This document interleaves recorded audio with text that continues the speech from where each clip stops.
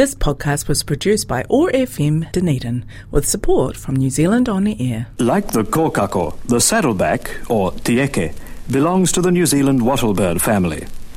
A family to which the huia belonged and which has been established in this country since ancient times, much longer than most of our other birds.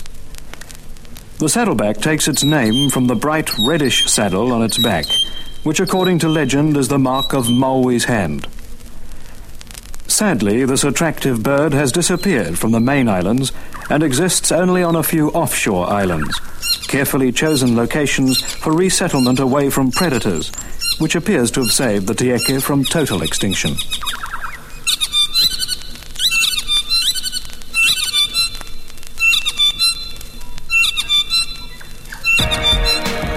Community or chaos?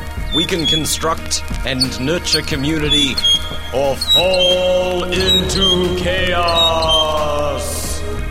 Over the next hour, Marvin Hubbard hosts conversations toward creating a fairer, more equal society.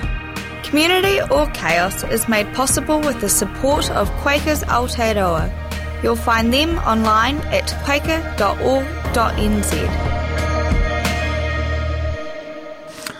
Good morning, friends. Today we have Professor Robert Patman, who's knowledgeable particularly about diplomacy and overseas relations involving New Zealand. We're going to talk about ORC soon, but first you can podcast this by going to oar.org.nz and then going to podcasts and then going to Community or Chaos. Well, welcome, Robert. Good morning, Marvin. How are you? Quite good. I was feeling so good I rode my bicycle this morning. Well, that's a good sign. Robert, could you talk briefly about New Zealand's act declaring Aotearoa New Zealand as a nuclear-free state and its effect on New Zealand's reputation as being a small state with independent foreign policy? Yes, certainly. New Zealand, in the 70s and the early 80s, a peace movement developed, and many people in that peace movement became deeply concerned by American and French nuclear testing. The Americans were conducting underground tests in the Marshall Islands, and the French were conducting atmospheric testing in the Pacific Islands region. When the fourth Labour government came to power, it made a commitment to pursue non-nuclear security. And that led to a rift with the United States. And if anything, the experience of clashing with the United States, which actually had severe consequences for New Zealand. New Zealand was effectively expelled from ANZUS. The experience, though, despite the tensions raised, I think set in motion a bipartisan consensus in favour of non-nuclear security. Two things. Firstly, in 1987, after the attempt by the French to blow up the Rainbow Warrior, this was an act of state terrorism, which I think served to rally people behind non-nuclear security, the acts of the French. That led to the signing of anti-nuclear legislation, which remains in place. And secondly, in the early 90s, Jim Bolger did flirt, when he was Prime Minister of the then national government, did flirt with the idea of rescinding that legislation. But opinion polls indicated he would do that at his peril. In other words, a lot of people who were voting national had come fully behind the idea of non-nuclear security. And I think that largely remains the case now. Any government which tried to undo our non-nuclear security legislation or move in a non-nuclear direction would risk, I think, some sort of political retribution at the ballot box. Don Brash in 2008 indicated New Zealand's non-nuclear legislation would be gone by lunchtime, but he lost the election to Helen Clark. So I think that's a brief overview of our non-nuclear security. It did have some consequences, but overall, I think served to boost New Zealand's international reputation. Well, what's the history of the wider nuclear-free zone in the South Pacific? Certainly. The Pacific Island states, which were even closer than New Zealand to the scene of French nuclear testing, decided to take an initiative of their own. And that was the South, as it was then called, the South Pacific nuclear-free zone, which prohibits the testing of nuclear weapons anywhere within that zone. Virtually all the Pacific Island states, with the exception, I believe, of the Marshall Islands, signed up to that agreement. Australia and New Zealand also played a role. New Zealand played a role in facilitating that treaty, also signed up to it. So, in a sense, yes, that's an important development. And we should add, while we're at it, Marvin, that other important players in the wider Indo-Pacific have committed themselves in a non-nuclear security direction. 9 out of 10 ASEAN states signed an agreement in 1995 to ban nuclear weapons in the zone covered by ASEAN. So if you take ASEAN and the Pacific Island states together, you've got quite a number of countries, more than 20, committing themselves to the sort of vision that New Zealand embraced in the mid-'80s of non-nuclear security. Do you think the Marshall Islands exception is because of their close connection to the United States? In fact, the United States still administers part of the Marshall Islands. I think it is. And I think also Marshall Islands has some compensation claims outstanding to the United States. It has a good relationship with the United States, but it's made it quite clear there must be a settlement for the damage done to the island by American nuclear testing. So they may, it may be that there's been some hesitation about going down the non-nuclear route in terms of treaty obligations, because Marshall Islands perceives it has some outstanding issues that need to be resolved before it can take that step. What is Aukus security treaty? Yes, Aukus was signed in September 2021. It's an enhanced security arrangement involving initially 3 countries, the UK, the United States, and Australia. New Zealand wasn't invited to join AUKUS, presumably because of its non-nuclear security stance. What does AUKUS consist of? It consists of 2 key steps. Step 1 is a commitment to transfer nuclear-powered submarines to Australia. In the next 3 decades, something like 10 nuclear-powered submarines will be transferred to Australia at a cost somewhere between, to the Australian taxpayer, between 268 billion and 368 billion Australian dollars. So that's the biggest, as Anthony Albanese, the Australian Prime Minister, put it, the biggest outlay on national security in Australia's history. The second key dimension or component is known as Pillar 2. That was Pillar 1, transferring nuclear-powered submarines to Australia, which is a long-term project. Pillar 2 is the sharing of state-of-the-art defence technologies, such as in the cyber sphere and also artificial intelligence, amongst the signatories to the AUKUS agreement. AUKUS, what was the purpose of this military cooperation? It's, in the words of the signatories to AUKUS, the 3 countries, in September 21, when it was announced, their cooperation was designed to maintain what they call the international rules-based order in the Indo-Pacific region. And the most recent development is, since March, Andrew Little, the New Zealand Defence Minister, caused quite a flutter here, because he let it be known that the Biden administration had now invited New Zealand to join Pillar 2 of AUKUS, and as you probably gathered, Marvin, quite a lively debate has transpired about whether New Zealand should join Pillar 2 of AUKUS.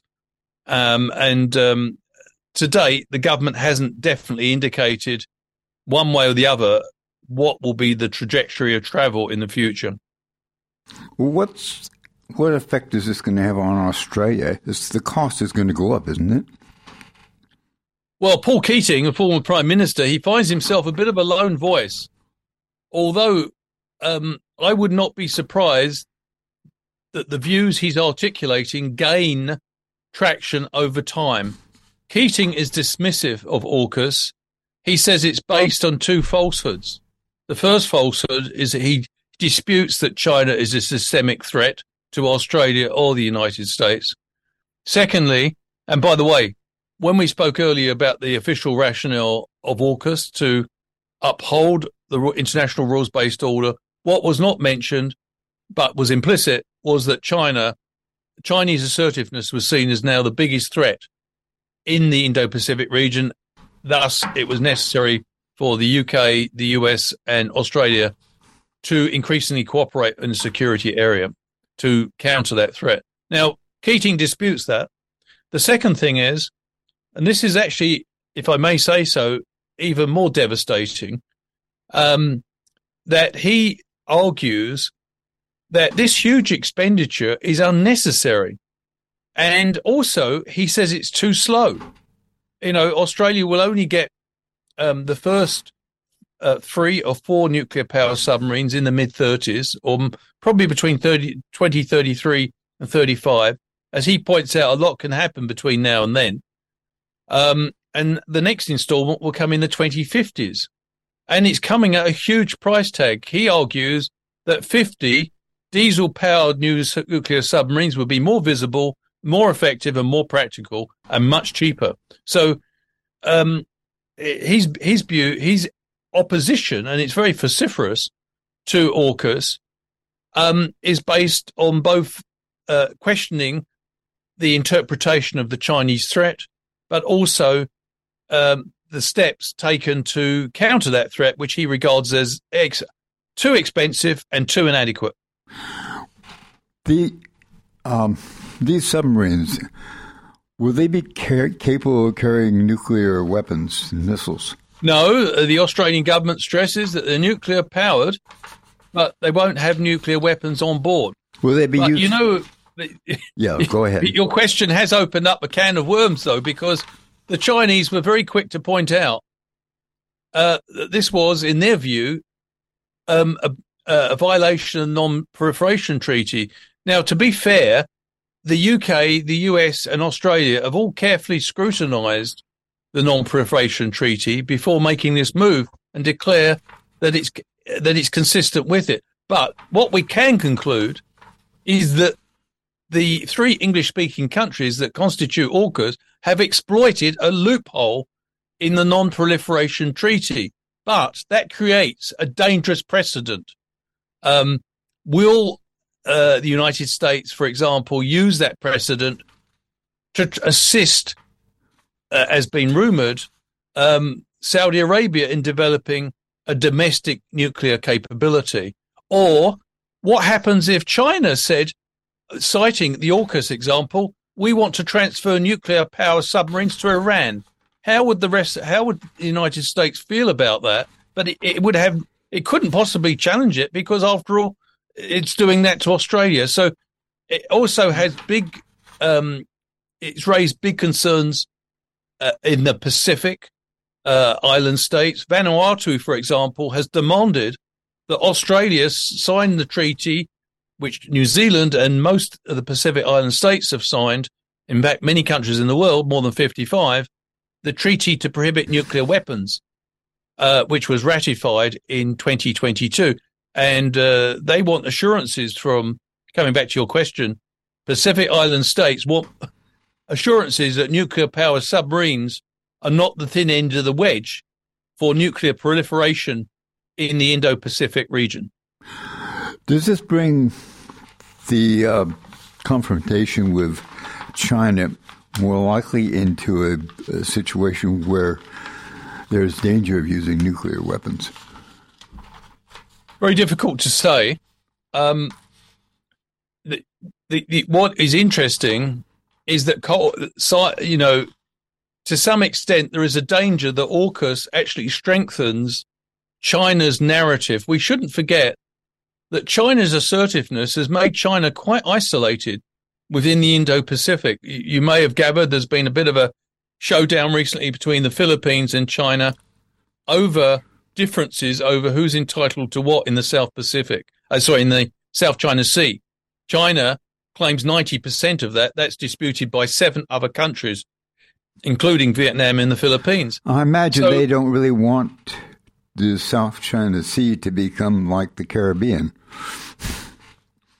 No, but the thing is that other countries have legitimate claims to that. And the crucial point here, Marvin, is that China ignored the ruling of the Hague Tribunal in 2016, which it ruled in favor of the Philippines and took issue with China's claim to 90% of the South China Sea. So China, like Russia, like the United States, didn't accept international law when it didn't coincide with their own national interests. So that's a big issue. But I think the danger of AUKUS is whether 3 English-speaking countries holding a paradigm of US-China rivalry being crucial to the world is accepted by countries which remain wary of China but don't share that paradigm. For example, countries like Indonesia and Malaysia have been critical of AUKUS, not because they're not concerned about Chinese assertiveness, they are, but because they don't believe it's a credible vehicle for countering Chinese influence in the Indo-Pacific region. So I think that's an interesting point. Does the rule of law and the nuclear-free treaty actually empower small nations to some extent? I think I know we've discussed this before, but I think many countries in the Pacific island states and the Indo-Pacific do not accept the paradigm on which AUKUS is based, namely that US-China rivalry will determine the future of the world. We shouldn't forget the Indo-Pacific, which includes the Pacific Island states, is 60% of the world's population and also the engine of the global economy. So, in a sense, there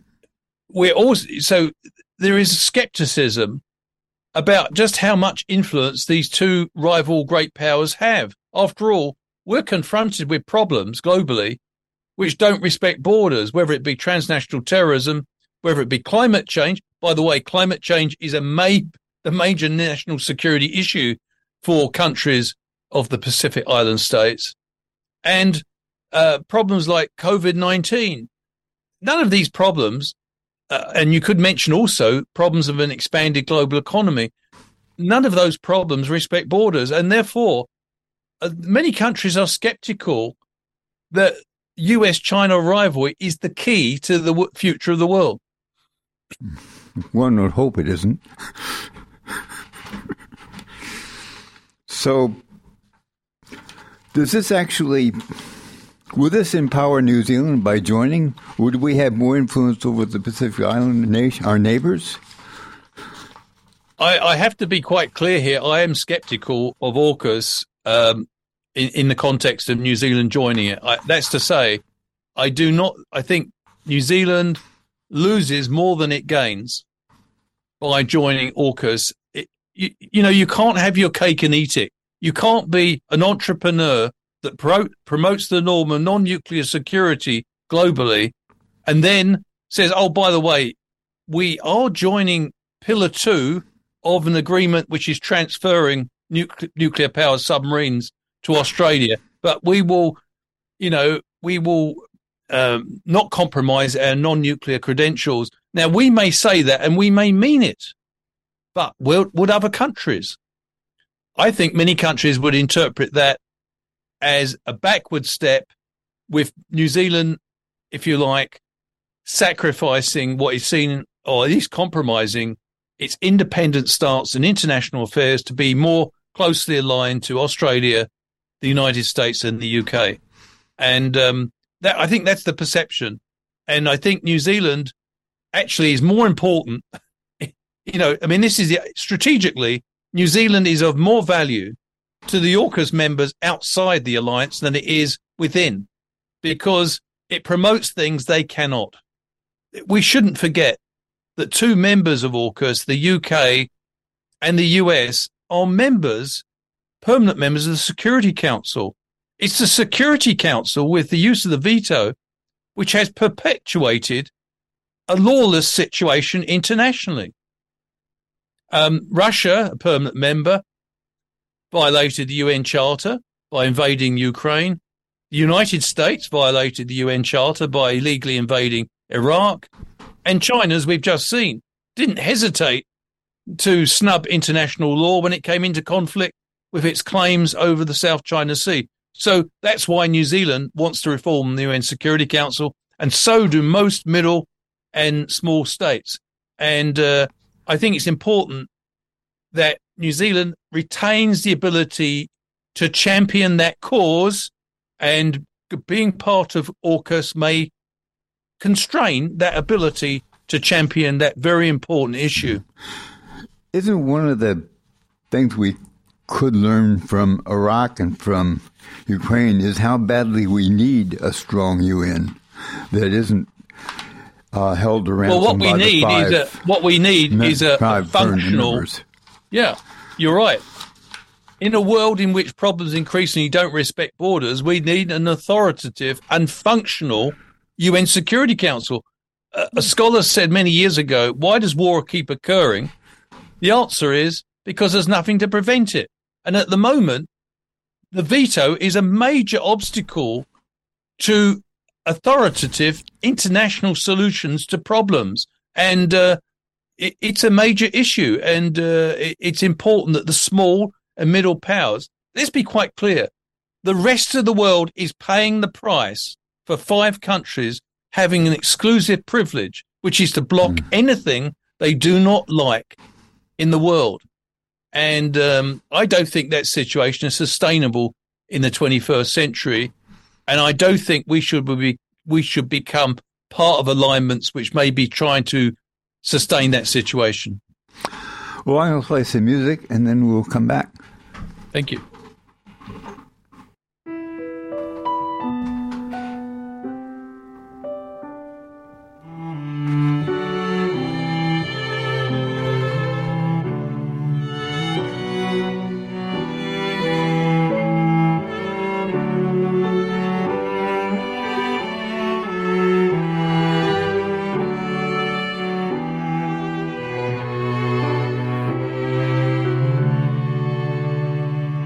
I come and stand at every door, but none can hear my silent tread. I knock and yet remain unseen, for I am dead, for I am dead. I'm only 7, although I died in Hiroshima long ago. I'm 7 now as I was then. When children die, they do not grow. My hair was scorched by a swirling flame. My eyes grew dim, my eyes grew blind. Death came and turned my bones to dust, and that was scattered by the wind.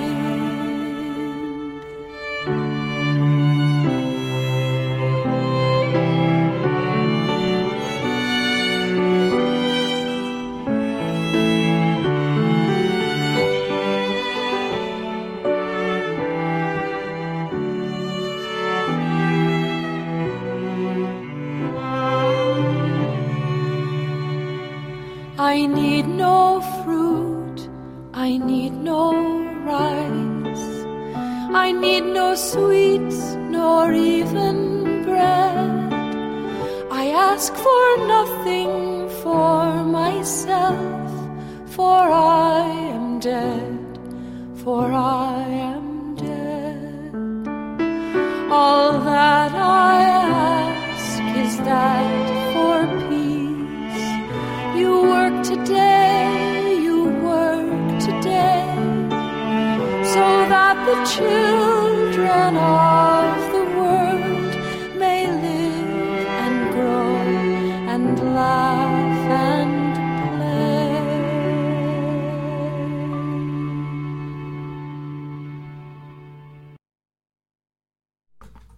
play. Friends, we're talking with Robert Patman about ORC, the security treaty between the United States, Great Britain, and Australia, and whether we want to join it.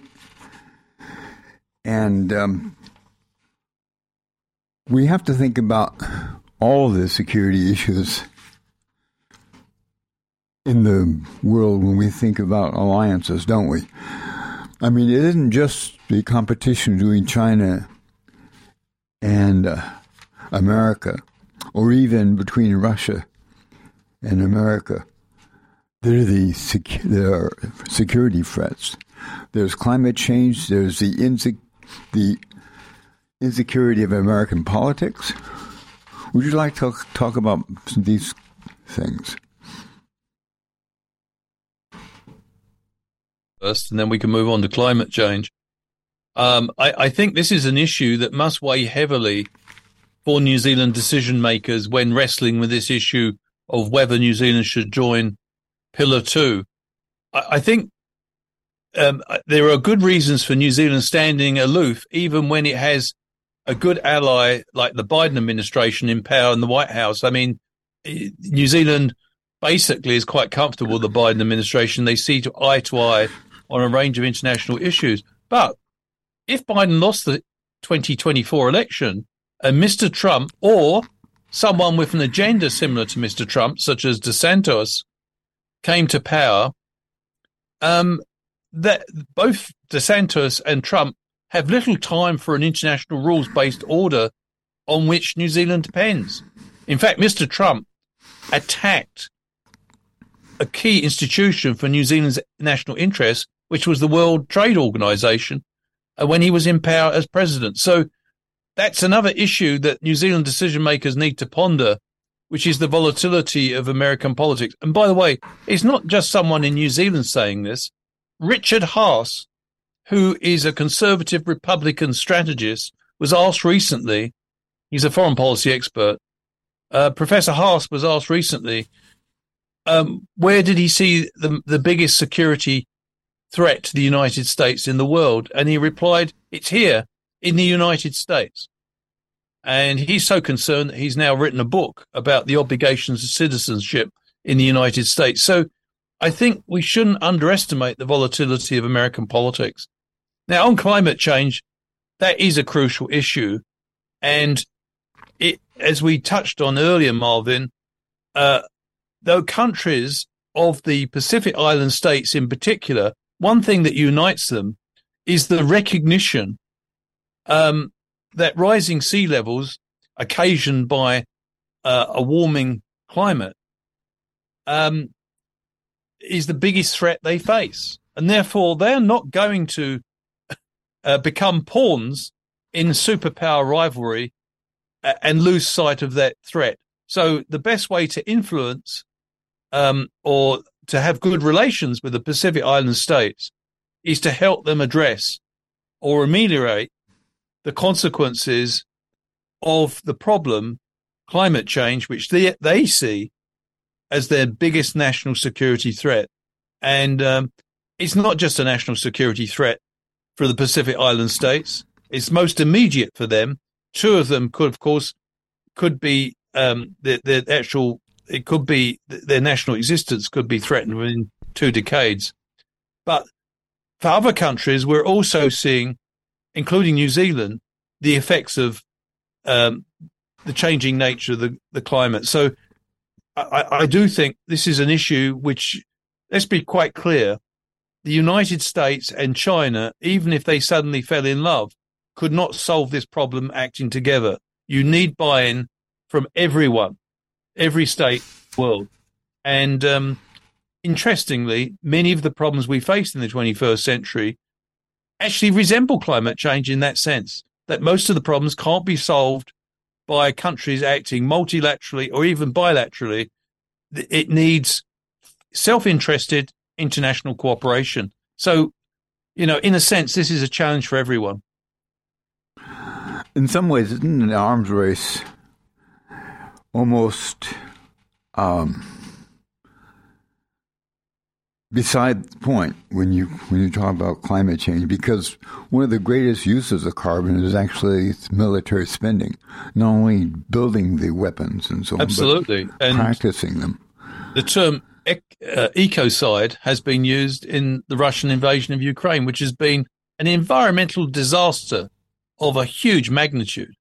And entire forests have been devastated in Ukraine. And forests, of course, are very important with the growing warming of the climate. So decarbonization of the world is a strategic priority. And, acquiring ever more military capabilities does not solve that problem. And the mismatch between what we think constitutes security and what is actually needed, I think, was highlighted with the advent of COVID-19 in 2020. The richest country in the world, which spends more than $800 billion on military capabilities, namely the United States, had the highest number of deaths from COVID-19 in the world. So despite spending all that money on making themselves secure, they were still very vulnerable to a pandemic. So no one should get any satisfaction from that, but it does show that we do need clear-eyed thinking about how can we safeguard humanity in a realistic way going into the 21st century. What's happening in the Hawaiian Islands and the main island of Hawaii right now, that's climate change. The dependency of China and India on the Himalayan glaciers, they will have starvation and lack of water if those glaciers melt.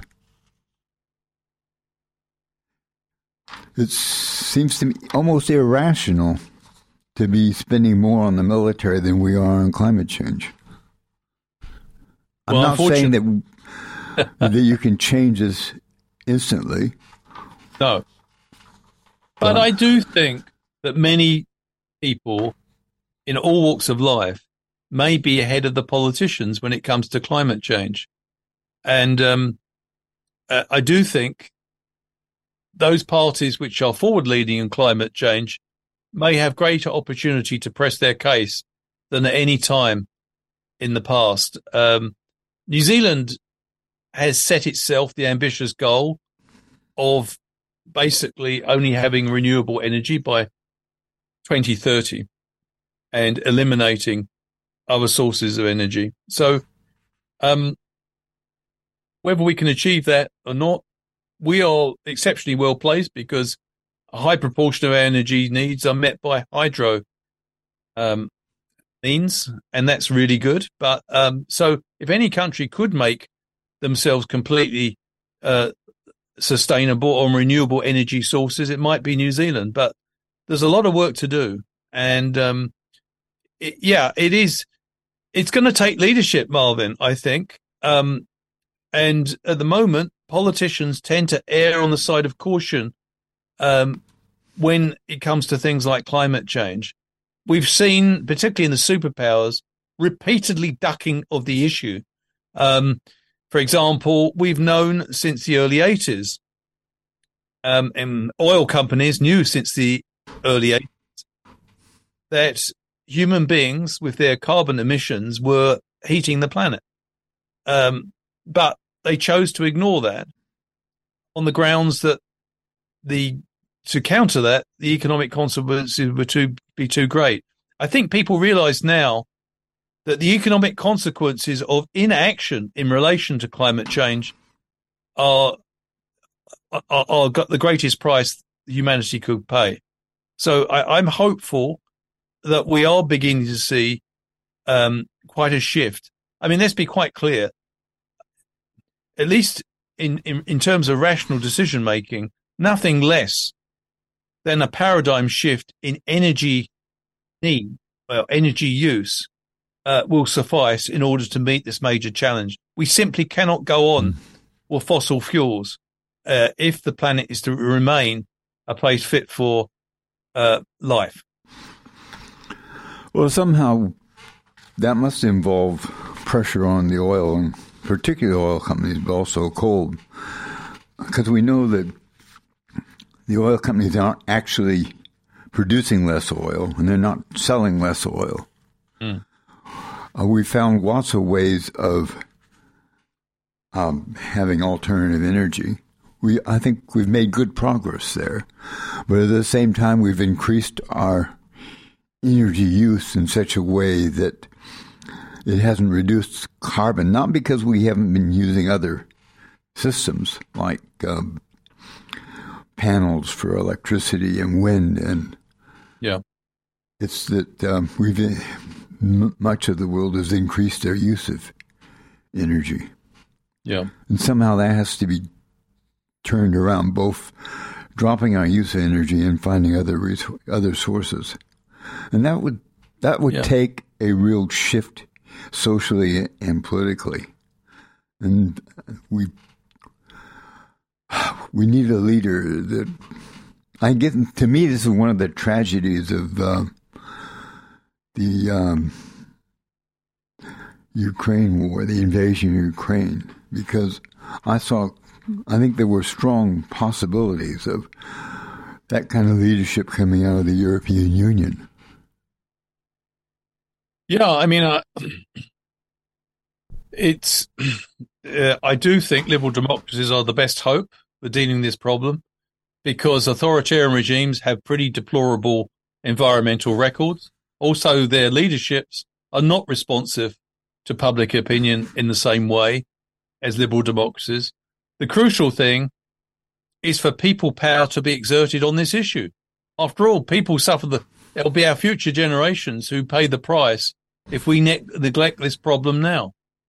And there are a lot of people who remain convinced that climate change is some sort of conspiracy by globalists to artificially enhance international cooperation, and that there's no problem. We're just suffering normal weather.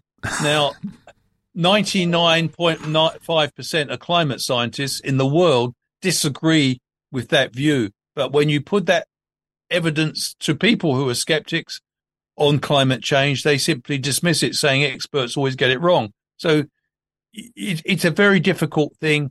I do think I'm hoping that younger people will be more outspoken, because they're the ones who are going to be living with this. And it's very important. I do think there's things we can do. You mentioned things like solar panels. There's a range of things governments can do to incentivize people moving in this direction. Most people, and I've got no scientific evidence to back this up, Marvin. My sense is that many people would jump at the opportunity to have an electric car if only they could afford it. Oh, so, yes. Right. So there's no sort of, if you like, ideological commitment to retaining a car powered by petrol or gas. But it is simply the economics for most people of limited means. That's the majority. They make their choices on the basis of their budget. And so governments can play a role. They can't subsidize hugely, but they can create incentives. I think we are in the midst of a huge energy revolution that's only going to intensify in the next decade or so. I think significant steps, interestingly, were taken by Mercedes and BMW and General Motors, major car producers, when they signaled they were phasing out the production of cars which depend on petrol in the next 5 years. And that decision was announced about 2 years ago. So we are in the midst of a huge change. And you can say the same about aeroplanes as well. We need to move to a situation where aeroplanes are not being powered by the current, petrol and gas. Well, some people would say this doesn't apply to New Zealand because of our isolation, but for many places in the world, a good fast train system would be the solution. It's establishing it, though. I think our train network. I said that's why. So I'm hesitating. Yeah. I'm international. We've neglected it too long. It's probably been in neglect for too long. We've got an excellent road network in New Zealand, but I agree with you. Ideally, it would be nice to enhance our train network. I think I'd only been in New Zealand a little while, and then the train connection between Christchurch and Dunedin was cancelled. Right. It was the Southerner, wasn't it? Yep, it was the Southerner. Shortly after we moved from Wanganui to Dunedin, they cut it. Yeah, but we do seriously need to think about, can we get some of the freight that's currently on the roads, using train network, because it's a lot of wear and tear on our roads because of these very heavy vehicles. So, and that's additional expense on infrastructure. How do we model our relationship to China? I mean, China,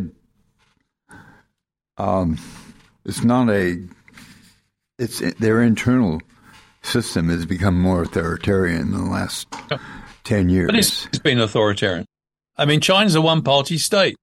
And yeah, but one party has become more authoritarian. One leader's become more authoritarian. Yeah, they set up a system for a while where your leader couldn't stay in power for more than 10 years.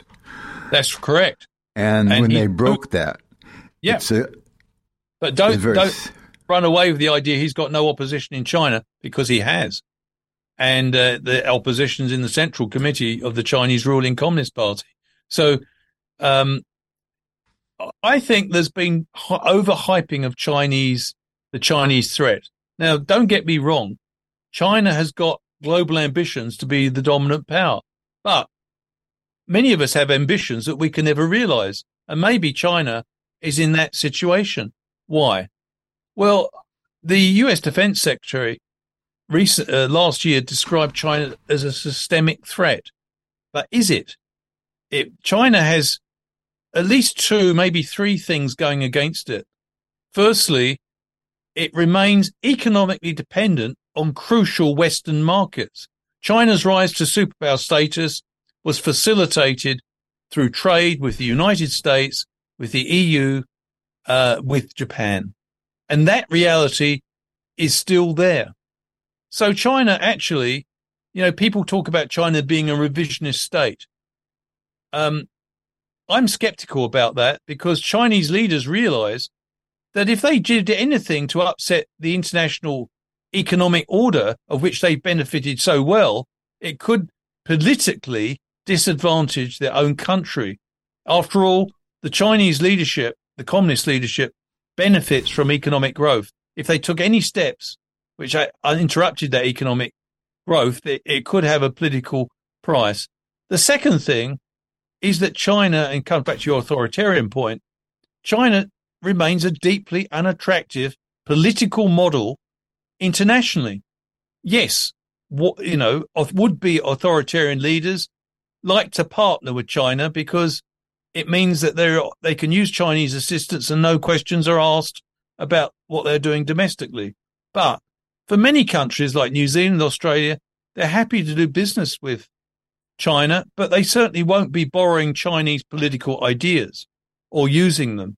So China actually, and the third thing is, China remains deeply unpopular in the region where it's located. And that's not a good sign if you want to be a global power. So all I'm saying, Marvin, is I think we need a sense of proportion about how much China is a global threat to the United States. I think many American commentators and many here have exaggerated the Chinese threat.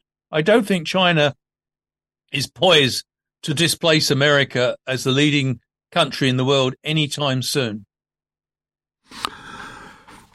Do you think, what are the odds of the going from a bilateral system, which we seem to have right now, to a multilateral system where many I don't think we have got a I mean, this is what we were talking about earlier, and why Aukus bad piece of strategy, because it's based on a false assumption. It's based on the assumption the world is bipolar. There's two principal poles of power, and one pole of power, represented by China, is threatening the other pole of headed by the US. I don't accept that. We live in a world where the United States is militarily dominant, but economically, power is now diffused throughout the world. And it's not just the Chinese economy that's vibrant in the Indo-Pacific. Countries like Vietnam, that has a very vibrant economy. So, in short, the international system is in a state of transition. It's not bipolar. It's not unipolar. It's a hybrid system. Militarily, the United States dominant. Economically, we have more of a multipolar system. So, in short, we have a hybrid international system. It might be described as a hyphen multipolar system. It's a bit of both.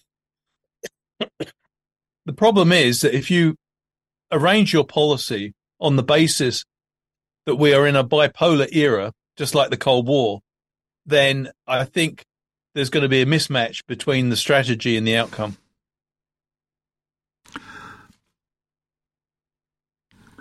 Does the New Zealand have a special role in encouraging a multipolar system, recognize a multipolar world? I think New Zealand has a distinctive role in trying to fight for the rights of small states and middle powers. I'm not convinced New Zealand's a small state, by the way, Marvin. I think it's more of a minor power. After all, we're the same size as Finland and Norway in population terms, and we're bigger than the UK in land space terms. So I'm not sure we're the smally, teeny-weeny state, or the best little country in the world, as Chris Hipkins describes us. I'm not sure we're that little. We've certainly got some international influence, but we have got limited capabilities, sure. But I do think our role should be to try to empower the middle powers, like Australia and Canada, as well as the smaller states, to have a greater voice in international politics. It's wrong that the world's fortunes depend on the United States and China, which, after all, can't fix the world's problems. If they could run the world, they would, but they cannot. So it's important, I think, that New Zealand acts as a bit of a playmaker to bring more voices to the table than there currently is. Of course, New Zealand can't do that on its own. It can only do that collectively, acting in concert with other countries which share that vision. I do think New Zealand is a bit of a international entrepreneur of ideas. And I think one idea that we need to really push is reform of the UN Security Council. And I think the other idea is that we also have to, I think, try to strengthen the rules-based order, not just simply uphold it, but to strengthen it, so that countries have many more obstacles to invading their neighbours than they currently face. Do you think that in some ways we might be more used to the United States and even to China as a country that's quite friendly with the United States, has good relations with China, but is not totally in a military alliance with the United States, but a country that's certainly in the democratic tradition. Yeah, I do. And I think that has been the position of New Zealand governments for the last decade or so, perhaps longer. Our influence depends in not being in an overly tight grouping. Yes, we're a member of Five Eyes, and we share a lot with the United States, the UK, and Australia. But the emphasis should be on unity rather than uniformity. We don't have to be in lockstep with the United States, or for that matter, with China. For reasons we've gone through, many countries do not accept either the US political model or the Chinese political model. And so we have, I think, a role to play, not only to try to build dialogue between the US and China, and there are some hopeful steps there. Anthony Blinken was recently in China and spoke about he didn't want China and the US economies to decouple.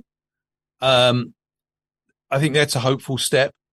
But I think the major role that New Zealand can play is to try to become a voice to encourage smaller and middle powers to exert greater agency in international politics. It's not just up to the superpowers.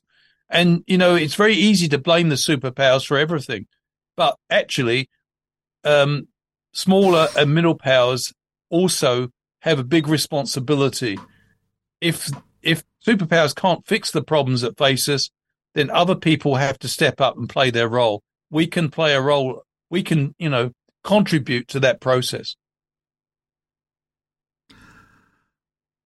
What are your hopes for New Zealand in the medium future? I'm an optimist about New Zealand. I think that we've undergone this remarkable definition of our national identity in the last 30 years. I think that process, a sort of fusion of Pakeha New Zealanders and Maori culture and language, will continue. And I do think we have something that's very special in New Zealand that can be of international significance. You know, we're a country, we have our problems, and we're trying to face them. And I think that's an important example. And there's lots to be done. What I'm saying here is we're a work in progress. No one can say that our democracy is perfect. It's being fine-tuned. But I do think the example of trying to honestly address past grievances is one that other countries should also consider. Because let's face it, Maori in this country have faced serious of injustices, and there still are many injustices. There's too many Maori people incarcerated, for example, as a proportion of the population. So there's lots of things to be done here. But I do think that New Zealand, because it's got links with the Pacific, the Polynesia, and also with Europe and North America, does have, if you like, a lot to offer. You know, New Zealand's one of those rare international actors. It's a long way from everywhere, which means it hasn't got an axe to grind on many international issues. And we like to pride ourselves on standing for a fair go in New Zealand. It would be good if we could also echo that sentiment internationally, because I think you and I, Marvin, could quickly reel off a number of situations in the world where people are being treated anything but fairly. And so it's important that norm of fairness is articulated. I think New Zealand can contribute, even in a modest way, to amplifying that message. Well, thanks a lot, Robert. I enjoyed the discussion with you immensely. This podcast was produced by OAR FM Dunedin with support from New Zealand On the Air.